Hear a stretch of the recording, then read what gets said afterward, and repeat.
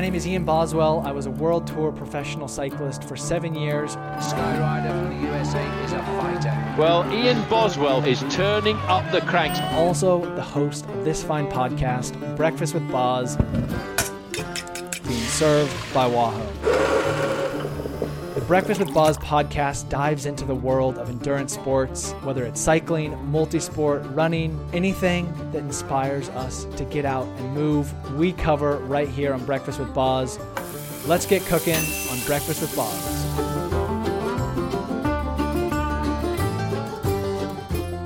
Good morning, everyone, and welcome back to Breakfast with Boz, being served by Wahoo. I'm your host, Ian Boswell, in the kitchen with the whole family this morning. Our dog just ran away, and our neighbor brought Winston back. Ingrid's in her little jump up. I actually just finished my breakfast sandwich, but my wife is gobbling hers down. We have something a little different this morning. I don't think we've ever done focaccia on Breakfast with Boz. Maybe we have. But we had focaccia last night with some burrata, and this morning we decided to make an Italian breakfast sandwich. So we took the focaccia, we toasted it, put some avocado on there, which is not very Italian, maybe more hipster Italian. But then we did a poached egg, and Gretchen made we did put Parmesan cheese on there as well, Italian. And this sauce, Gretchen, your father brought up a bunch of bell peppers that were going off, and we decided to make a sauce. And I was at the grocery store yesterday, and I was supposed to buy cilantro, but I accidentally bought parsley, and we already had a lot of parsley. So what sauce did you whip up in the oven this morning? Oh, I just am trying to use things up, I guess. So I mixed together the peppers, the parsley, some garlic, a shallot, an onion, tossed it with olive oil, and then a little salt and pepper, and whizzed it up in the Cuisinart.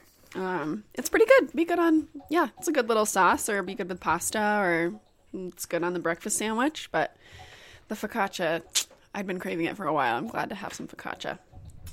Yeah, focaccia is one of it's probably my favorite bread. We don't have it often, which maybe kind of makes it more of my favorite because it's somewhat scarce. And this is a perfect breakfast to dive into today's episode, because today I'm going to be speaking with professional gravel cyclist Sarah Sturm, who recently attended the UCI Gravel World Championships over in Veneto, Italy. So we're going to talk about that. But we're going to talk about something she did that was pretty fun and that I was able to take part in at SBT Gravel this year. She also did a second event down at Big Sugar, and that was her It's Supposed to Be Fun campaign, which is a great idea on Sarah's part, and a great reminder to all of us that whether you want to ride fast, whether you want to ride for fun, it's supposed to be fun. It's a pretty simple concept that sometimes I think we get away from. And this is kind of my second podcast, and I'm not calling this a mini series, but the last episode I did was with Ted King, kind of about the changing landscape of gravel. Sarah and I talk a bit about that, and I guess with the whole It's Supposed to Be Fun campaign, we kind of dive into the evolving world of gravel racing. And because I've had these two conversations, I think the next episode is going to be with my buddy Marshall, who has a different perspective on where gravel came from and where it's going. But before that, let's chat with my good friend, and I think also a three-timer on Breakfast with Boz, professional cyclist out of Durango, Colorado, Sarah Sturm. Sometimes you feel like your self-worth is like a number associated with you crossing oftentimes an imaginary line. So it's like kind of hard to like keep that into perspective. The reason that I committed more to gravel than cyclocross, it's like the resources. Like, it's cool to be in a sport where like when I won BWR, granted it was a different time in the landscape of gravel racing, but I literally just showed up. Well, Sarah, I wanted to speak to you because I guess I figured it was near the end of the season, but you've still got cyclocross single speed world championships in your, I guess, new hometown or your place of residence in Durango coming up. Yes. After Big Sugar, I was like, woohoo, off season. And spent a day like running errands. And then I got a text from my coach, and he was like, I thought you were doing single speed worlds. And I was like, oh, yes. It's such a weird one for me because it it feels like the most important race of my season in some ways, because it's like here and it's just really fun. But then I like I'm fried. Yeah. So I don't want to continue to train. Well, and You can't really. Yeah. I mean, and you've had a long season. I guess this is kind of a perfect segue to where I kind of what I wanted to ask you about, because it has been a long year. And I think the year is becoming longer for people who are doing this privateer model, with some mountain bike, the Lifetime stuff, gravel stuff. You did the first UCI Gravel World Championships, but I feel like something like the Single Speed Cyclocross World Championships really was like the beginning, or like maybe the foundation of a campaign you did this year. It's supposed to be fun. Because I guess I am sure that people take Cyclocross World Championship single speed seriously. But at the same time, like having witnessed a few when it used to be up in Oregon, and there's this tattoo that you have to get if you win, or you're supposed to get, it's kind of the ultimate like, hey, we're riding hard, but this is kind of just a party on two wheels. But so to, I guess, bring up to speed this year at the Leadville 100 and then at SBT, you did a little project called It's Supposed to Be Fun, which I think is really resonated with me, and I think also resonated with you. Well, clearly since you kind of started the project and wanted to share this message. But it kind of embodies currently where competitive gravel is at. It started as one thing, it's become something else, and kind of reminding people that there are two sides to this. Not maybe two sides, but there's a spectrum of how to participate and be at events, whether you're winning, whether you're riding. So I just want to hear from you. And you did launch a film that you can find on Wahoo's YouTube channel. It's Supposed to Be Fun. But how this kind of came about, and I guess, was this something recently that kind of popped into your head as racing has become more focused, but as people in the back of the bunch at these events, they've been having more fun than ever, probably. Yeah. You did a really great, man, I should just like pass the mic to you and have like a phone a friend whenever someone talks to me about the Supposed to Be Fun project. You did a great job just, understanding like the whole scope of what the season has meant, especially like for me personally. Like, I guess I'll go back a little bit in time, but I got back into racing after quitting from the Pro XCT scene. I had even done like a couple of road races, like the Gila, and I was, wanting to be a professional athlete, but I just was not enjoying literally any part of it. I don't think. I was also a lot younger. And so I quit, and then a year or two passes, and the thing that like I was like really excited about and stoked on was training for Single Speed Worlds when they were in Portland, Oregon, which is in a lot of ways like kind of the mecca of like the U.S. cyclocross scene. The cross scene in the U.S. used to be a lot different. There was like a pretty big Grand Prix sort of style race series. Sorry, I'm just slowly waiting for this coffee to kick in. And then, the Pacific Northwest just has such a fun scene. And I was like, I hired one of my friends to coach me, and I was like, I know this is really weird and most people don't like train for this sort of thing, but I'm not doing any racing at all, but I want to like prepare for this. And it was like the first time in my life that bike racing was fun. Just because like I learned to be in the competitive field like in college. So like I guess my whole history of riding a bike was always like with competition, and so it was really hard for me to know how to balance that with like enjoyment. And I'll fast forward to current day. I had some interesting conversations with my friend Sophia, who is a very different character in the cycling world, when we were staying at the same place in Italy for Gravel World Championships. And she was telling, so she had a film project launch when we were there, and she's just she has a totally different approach to the sport. You know, for her, it's strictly business. It was a thing that she was good at and a way for her to make money. And she has said publicly, like, this is not fun for me. Like, I just do this because it's my job. And I have a totally different approach. And so I was explaining, she was like, can you explain to me like this supposed to be fun project? And I was like, oh boy, this will be fun. Yeah. And yeah, so like I was like, listen, I think the point of this is that as for me as a pro racer, it's hard and it gets harder and harder. And as we've seen, the scene of gravel has changed year to year. I mean, I've only been racing it for 4 years, and every single year, I'm not counting 2020, has been a totally different landscape of competition and sport. And it's a good thing, but it makes you have to take some time and decide how you want to be in that space and what you want to focus on. And for me, I want to focus on like the high end, like performance side, but I also want to maintain the true reason that I am doing a sport for my job, which is it's a cool opportunity. I get to enjoy myself. It is about riding a bike. And for me, it is about having fun and enjoying myself and the people around me and the places that I go. And I don't think you have to sacrifice that in order to be successful in whatever that means for an individual.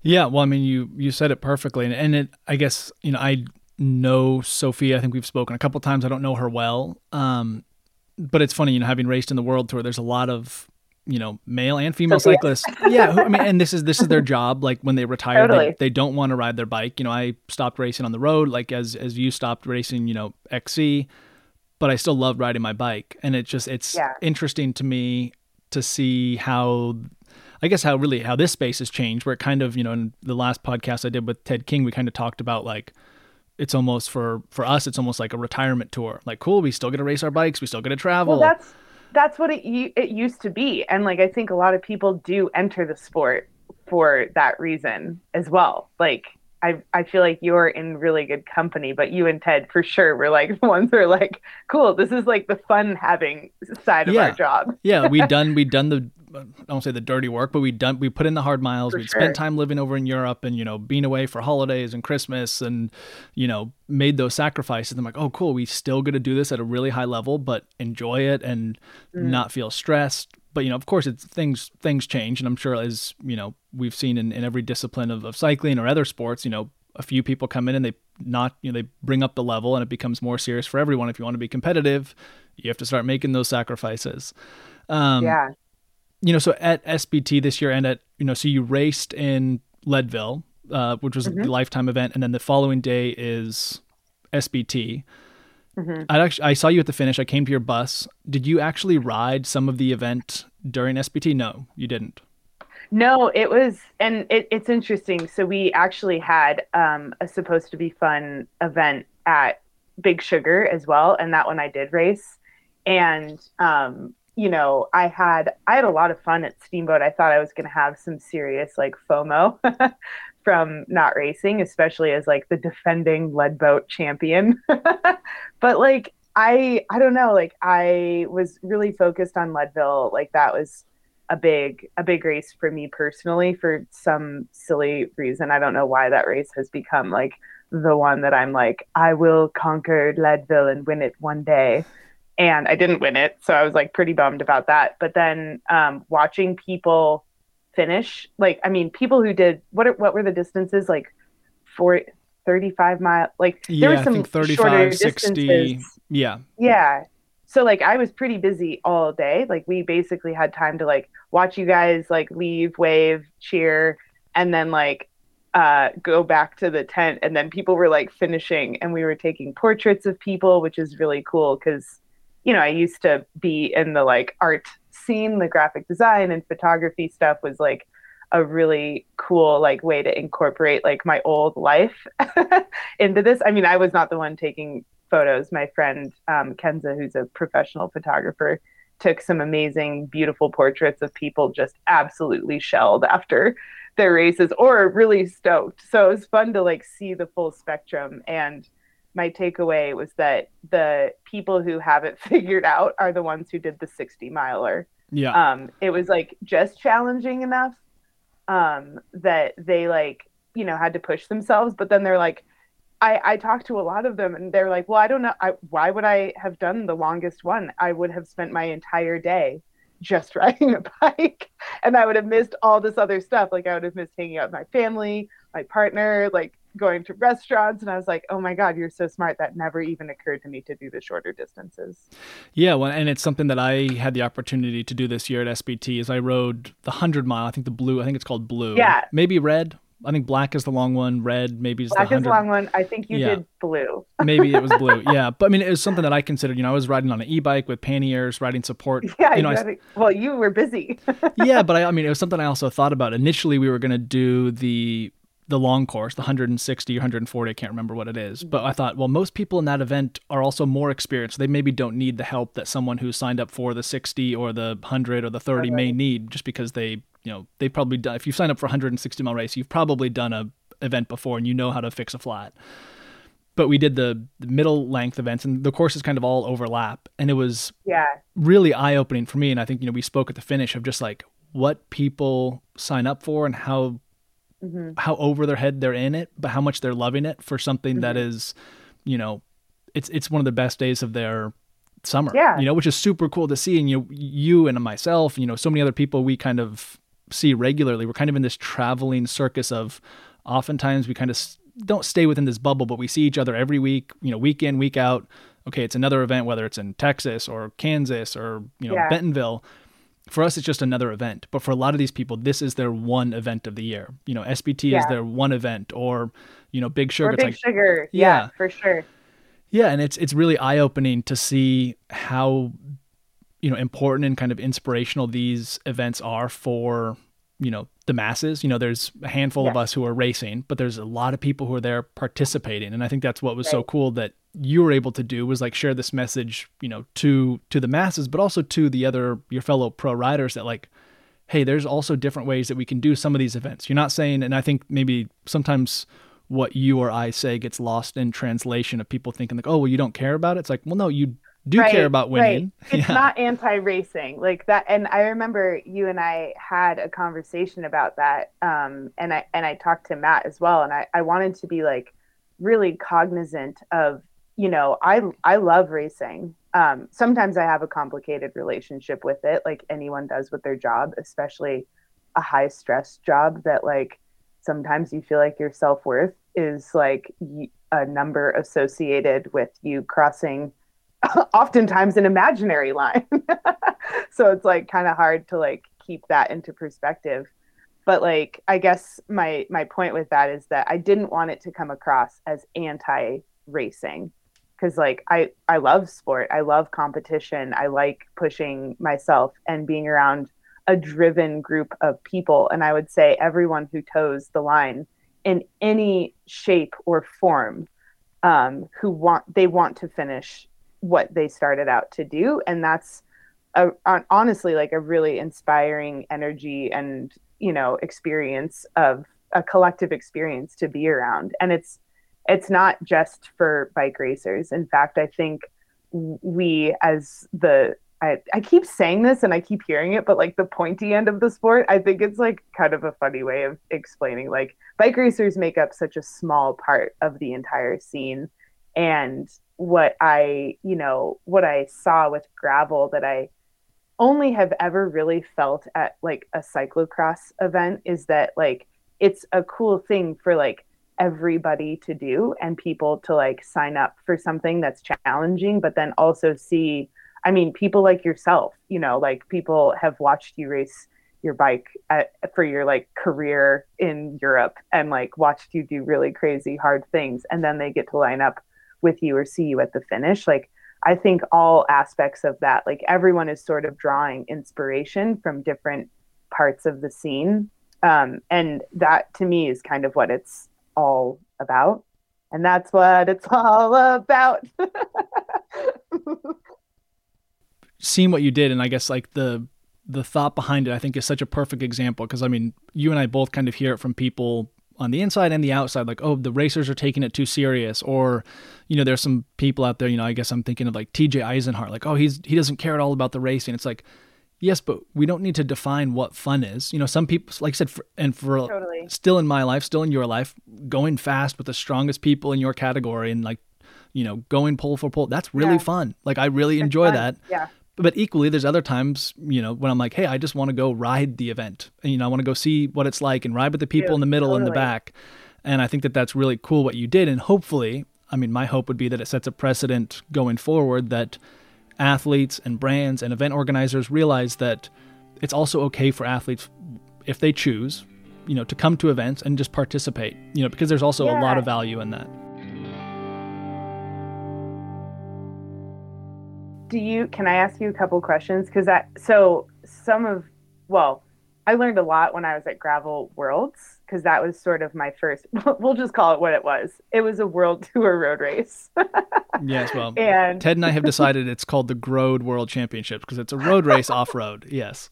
Yeah, that's what it felt. And I have, like I said, I've really done very close to zero road racing other than collegiate, and then hopping in to the Gila one year. And I remember walking for part of the Gila, so I wouldn't even consider that my like road career.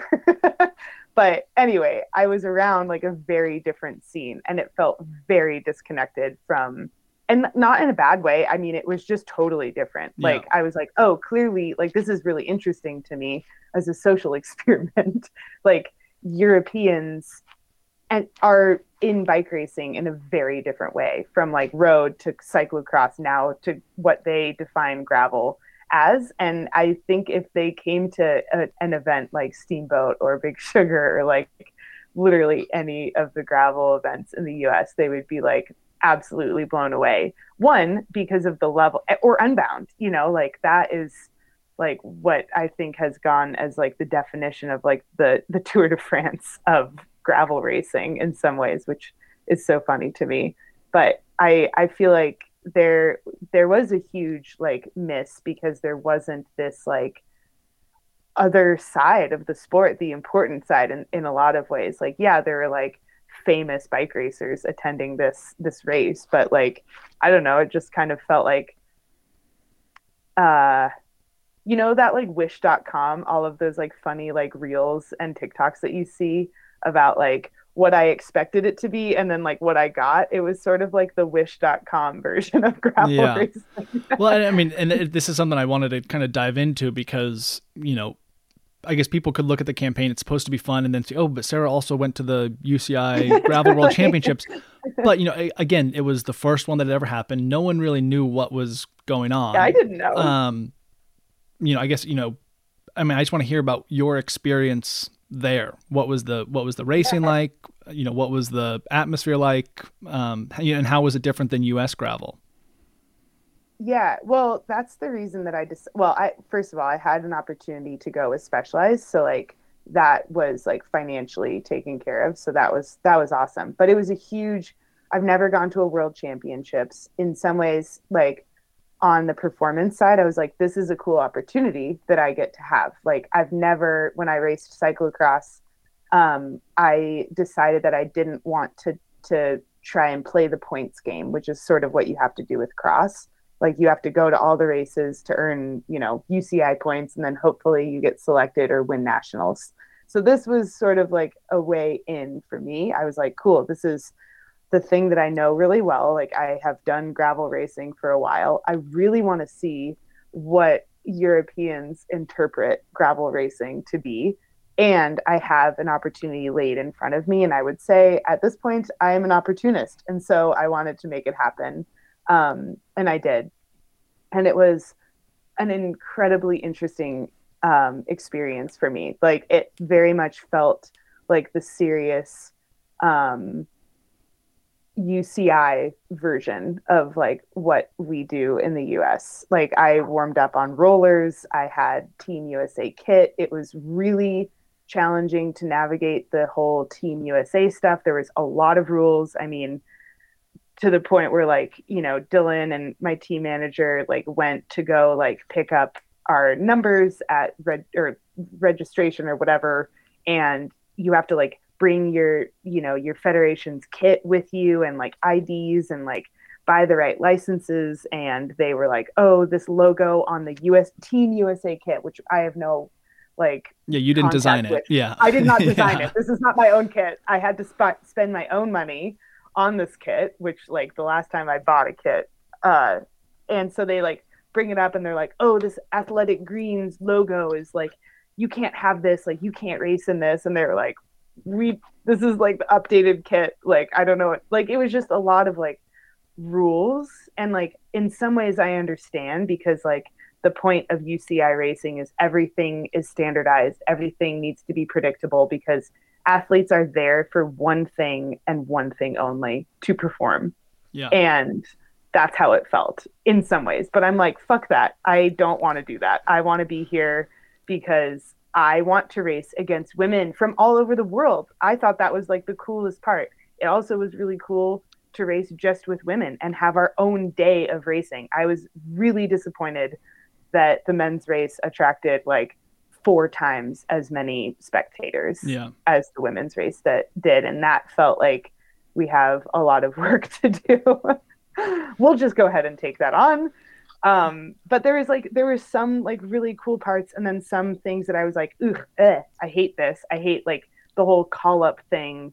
In some ways was more stressful, and in other ways was less stressful, because as we know, well, you seem fine with like starting in the back of like Unbound and then you can just zip up to the front. But people like me don't have that, and I like get stressed out with like the lineup and the call up, or not the call up thing, but like getting a good start spot for like Leadville and Unbound. But anyway, there's a lot. Yeah, no, I mean, and I guess, you know, Ted and I spoke about it a little bit. I watched both the women's and the men's race, which was, I mean, one of the cool things about it is that it was televised, which was really cool to actually be able to see the race. And, you know, it wasn't televised in the same degree that a professional road race is on, because you can't really have a camera in front of the rider, so it's more behind. So it was a little bit... Also, the motos kept dumping it in front of us. Yes. Yeah. I mean, and it affected our race at one point. Like, it divided the group on like the only bit of like narrow single track. One of the motos just like tipped over, and it divided like the lead peloton from like 20 to like 10 and 10. Yeah. Well, and anyway. One of the things that I think a lot of people gave criticism towards the event this year was that the course wasn't, I mean, a lot of people, especially who came from the US, didn't think it was like gravel, but you're kind of also limited to the, you know, the location of the event. You know, if you put the World Championships in the Netherlands, people are going to complain there's no climbs. Like, well, there's no mountain passes in the Netherlands. So that's kind of what you get. You know, they're kind of, you know, bound by what's available. So it will be interesting in years to come to see as the courses change locations. I did a lot of thinking about that, because like, you know, for me, obviously, like it was an incredibly flat course. It like started out with like the majority of the climbing was in the first like 10K. So it was like really steep climbing in the very beginning, like cyclocross pro XCT level, like of separation. And then there was like all these like cool, like weird little turns and like bridges and bike paths. And then it just like flattened out, and it was just these like straight, long, flat sections. And I just got exploded, because like these girls can like pedal, I don't know, watts, but like a lot. Yeah.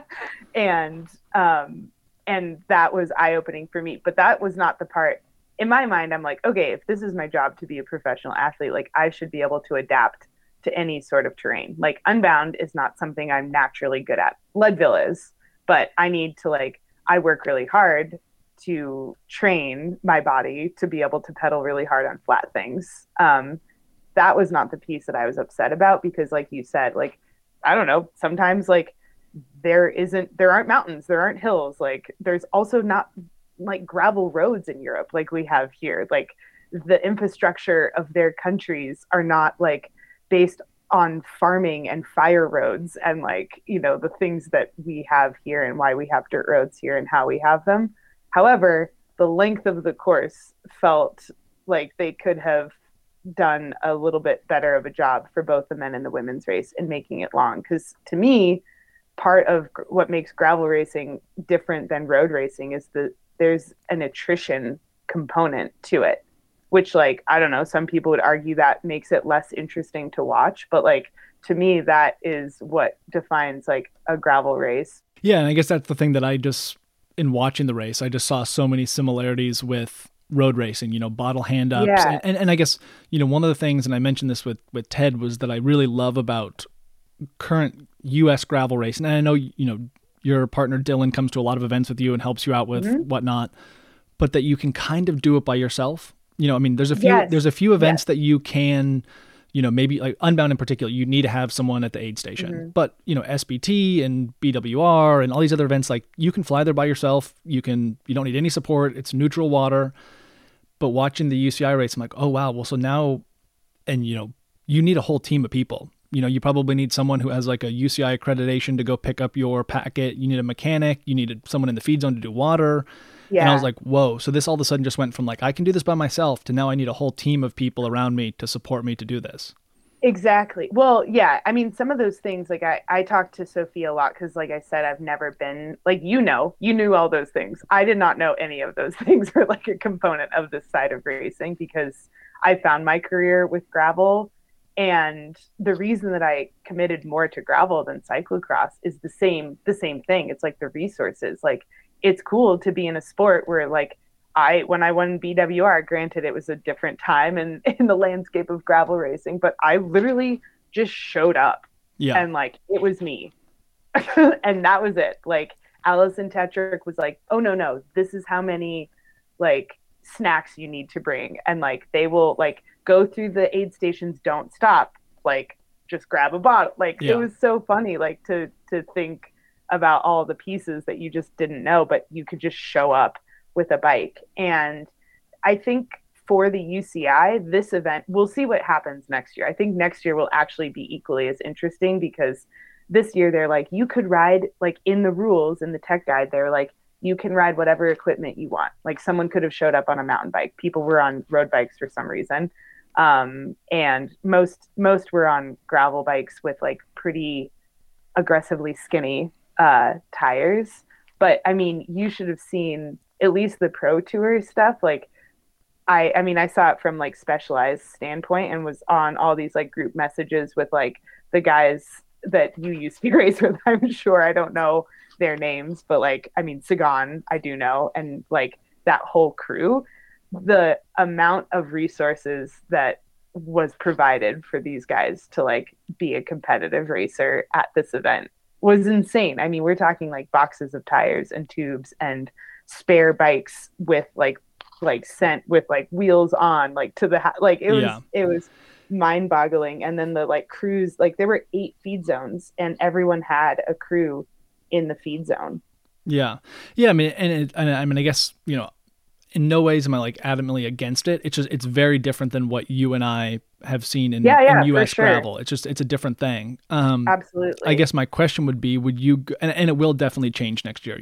Credit to the UCI, like they've tried it, they're going to figure it out. There's things that they're learning along the way, just like Unbound has learned things along the way. Mm-hmm. Will you go back, or do you have any interest in going back next year and I guess potentially doing some of the other UCI World Cup events to qualify or whatnot? That's what will become. For me, that'll be the question. It's like if I could just go and like apply the way that I did this year, I would consider going again. One, because I was like, damn, this is a whole different level of racing for me. Like I was racing hard for the top 20 with just other women. So like that was pretty cool. Like I think I was alone for like 15 minutes, but the level was an inspiring level of racing for me. Like it was cool to like basically jump into a world tour road race. The depth. Someone who as someone who's never been able to do that. And I'm not saying that like Unbound doesn't provide that level. It's just a really different experience. I don't know if I want to play the game though. Like I don't know if I want to go do races that I already sort of feel like I have to do that with like the Grand Prix, and that's something that really suits me. And there's a lot of excitement in the US surrounding that. And that's what I was going to say. Like, I kind of feel like it's almost so different from gravel in the US, from Unbound, from the Lifetime Grand Prix, from all these like really exciting, cool things that people want to come do, or even other European gravel races. Like I want to go do a couple of those this year. But the UCI gravel thing is like almost a different sport in a way that I think personally is just going to be its own little world. I don't think it's really going to take away from anything in the US. Like if I were for example, if UCI Gravel Worlds fell on the same weekend as Unbound, I think most people would choose to do Unbound. Well, I have well, we can move on from the UCI, but I do have one question, because it is a thing that I haven't really heard a lot about. You know, with the American women's team, you had what? Were there 5 women in the pro race from the US? Yeah. Yeah, it was like me and all the road racers. Yeah. But did you, and I didn't see the rule book either, are team tactics allowed? Or before the event, did you guys talk about like, hey, or, you know, if you know, Lauren is up the road, do you guys talk about like, hey, I'm not going to chase if you're up there? Or is it, I guess, and maybe the American team approached it different than other federations, were you guys racing by yourself, or was there like a team mentality of like, let's work together? And I guess, did you feel that from other teams? For Team USA, there was no discussion. I will say there was like a bullet point in the application. So I applied. I didn't like do any of the qualifiers. I just like wrote to that, or like did the application process. So for people listening, that is sometimes a thing that you can do. And I like had to share with them like, oh, I'm ranked 2nd in the Grand Prix, like blah, blah, blah. You should send me.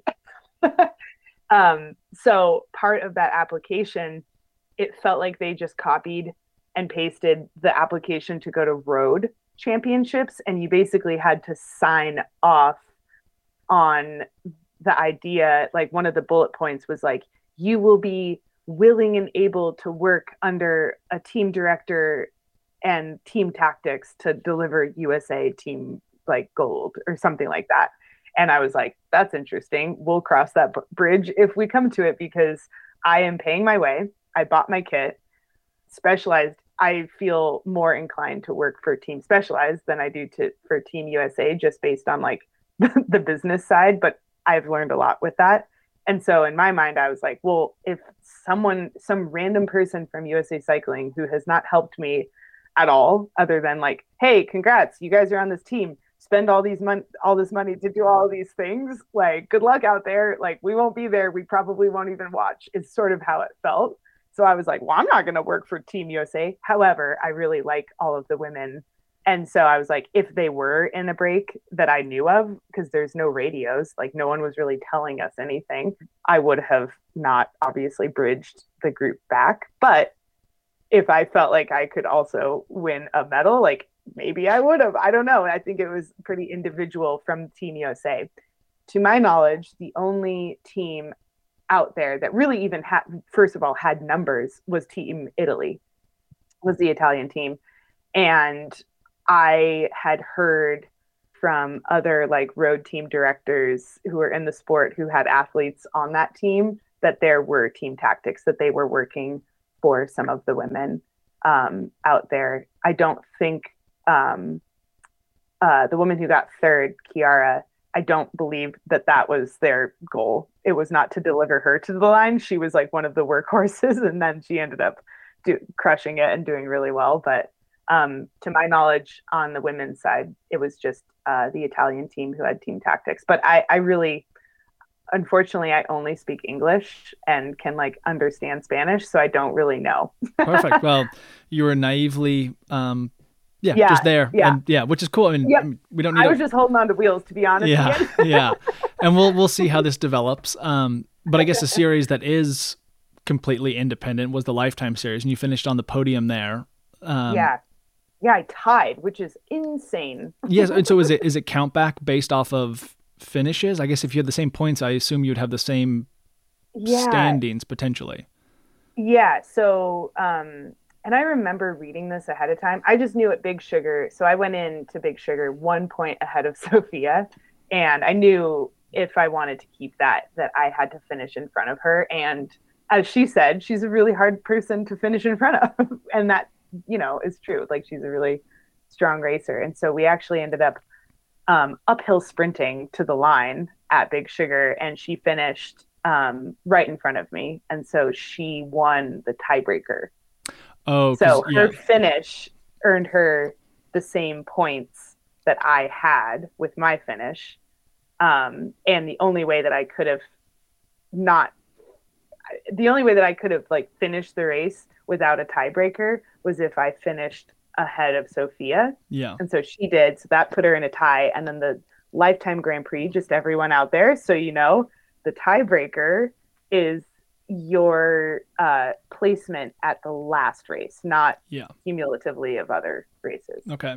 Yeah, so which I mean, that was the tiebreaker. Does get complicated, but it's also kind of cool that, you know, and especially I think way more so in the women's side. It was you know, tight Exciting. until the end. Yeah, it was super cool. And I guess, you know, as someone who didn't do the Lifetime Grand Prix, was your mindset going into it, and I guess maybe now looking back, did you race the series or did you race the race, or did that change throughout the year? If that makes sense, you know, because some races, totally. you know, Twin Unbound, or for you Leadville, is uniquely important regardless if it's part of the series or not. Yeah. But at some point maybe it's like, well, I'm racing, if I finish 12th or 10th might make a difference in a month's time at Big Sugar. Right. Yeah, that's such a good question. And I will answer it with this notion. My experience as a bike racer at month 7 of the race season versus month 1. So like Big Sugar versus Sea Otter. And I felt like a completely different bike racer emotionally and physically at that point in the race. And I would say I started out at Sea Otter feeling like I was racing each race. Like I wanted to win every single race. And I mean, I did, but I also sort of saw after my finish at Unbound, which was around halfway in the season, which is crazy, that it actually was more about consistency. And I know that I'm a really consistent racer. I didn't win a single race in the Grand Prix, unlike my competitors on the top 3 steps. But I, you know, like a lot of my friends who know me and were following were like, yeah, that checks out. Like I just can do pretty okay for most things. Like if they throw in I've heard rumor of them throwing in a road race. Like I'm confident that I could, which would be super interesting. Yeah. And then I've heard rumors of them like acquiring other like actual like more single tracky mountain bike races. And I just feel like consistency was sort of my superpower for that. Yeah. Well, and I mean, and having been part of the first year of this like this series, and obviously you're probably more in the know than I am as far as what's going to happen next year with potentially a road race or maybe a full-on single-track mountain bike race. I think it's just a lot of rumors, to be honest. I don't actually think I know. Would it be something that you would sign up for again next year? I know. This is like always the question. Well, I remember talking to you last year when I was driving to Chicago for Cross Nationals, and you were like sort of deciding not to do it, and I was like kind of stoked on it, but for like the wrong reasons. I was like, cool, it's something that like I'll just know what I'm doing all year long. Like I thought that was a positive thing way back then. I think I will do it. It's kind of a loaded question because obviously like you want to do the things that like your sponsors are stoked on you doing. And I won't say I don't feel like I'm getting pressure specifically from my sponsors to do this, but it does feel like the most exciting thing that's happening in the like off-road arena in the US, other than like putting pressure on like winning Unbound or winning Leadville. Like I think any one of those races is exciting and cool. Like I think the BWR series looks awesome as well. And it'll be cool to see like if that gains some like momentum and traction within the scene. Because maybe I'm totally wrong. Maybe I'm just like drinking the Kool-Aid and no one actually cares about the Grand Prix. Yeah, no, I mean, and as someone who didn't participate but I guess I only did one event. I think Unbound was the only event that I did from the series, which is an event that I will go back to and love. Totally. but it was from the outside cool to kind of follow, especially on the women's side, how competitive it was throughout the year. Yeah. But yeah, like I said, we don't really know what's going to happen. And I also feel it could be very, well, for any athlete next year who decides to do the BWR series, Lifetime series, and potentially some of the UCI stuff. It's like, wow, that's a heavy calendar, and that doesn't leave much space for local events or regional events. Some of the things that I really liked now that I'm finished with the series is that like it was cool to like have people like follow along. Like my parents first off, like they like understood it. Like it was kind of like funky with like, honestly, I think they understand the points thing more than I do. Like that felt really positive and like something that like kept people like tuning in, because like, I mean, a 7-month series feels very long to the athletes, but also like for spectators too. So I was like curious if people actually like, if that held people's interest, which makes sense that there's so much emphasis put on Big Sugar at the end of the year. 'Cause like they want people to be like still invested in the series. As an athlete, like I will say like, and I think I told you this in the middle of the season, but like, when you're 3 races in and you have 3 races to go, it's not that much racing, but it's a lot of emotional effort that like you put towards this. And like, I can say that I'm a consistent racer and that I was just like, I wasn't just drifting through everything. Like I was very focused on the Grand Prix, especially as I like crept up in the standings. I actually was having to like say no to fun races that I had signed up for and wanted to do, because I wanted to like, I didn't want to get crashed out. I wanted to like not get sick, because anytime you travel, like you could potentially get COVID, and it just like that sort of stuff really weighs on me personally. And that's something that I'm going to change for next year. Like I'm actually going to add in more races between the Grand Prix races, and it might pan out and it also might not. But going back to the like the fun having part, that's how I want to be a bike racer. Like I want to do other things and not just the Grand Prix. Like I experienced what it feels like to focus just on a series, and it got pretty dark in the middle of the season. Yeah, but it's a learning experience, and you did finish on the podium in the end. So I'm sure now you're like, sweet, I was on the podium of the series. I know. I'm trying to that like that rose tinted thing of looking behind you, that definitely happens. Well, I appreciate you being so open and honest about the entire season and about all the different things you got involved with. And we'll definitely catch up at some point next year about, well, maybe early in the year, about what you have planned and what you're looking to do. But a lot of events on the horizon, regardless of what you choose to do. Yeah, I know. I think I'm going to be at a lot of new stuff, so I'm excited about it. And hopefully come to Vermont for an event. That was one of the ones that I was like, damn it. So I do want to see Vermont. Yeah. Well, Sarah, thank you so much. Thanks, Ian. Enjoy your afternoon and good luck at the Cyclocross Single Speed World Championships. Yes, thank you. I'll need it. Well, there we have it, folks. Another episode of Breakfast with Boz being served by Wahoo. I hope you all enjoyed today's show and my conversation with Sarah Sturm. If you want to see more about the It's Supposed to Be Fun campaign, you can head over to Wahoo's YouTube channel. We did do a film with Sarah at SBT Gravel, and Sarah talks a little bit more about why she started the campaign and what it means to her to have fun on 2 wheels. So folks, with that, until next time, stay safe, stay healthy, remember, it's supposed to be fun, and I'll catch you back here on Breakfast with Boz being served by Wahoo.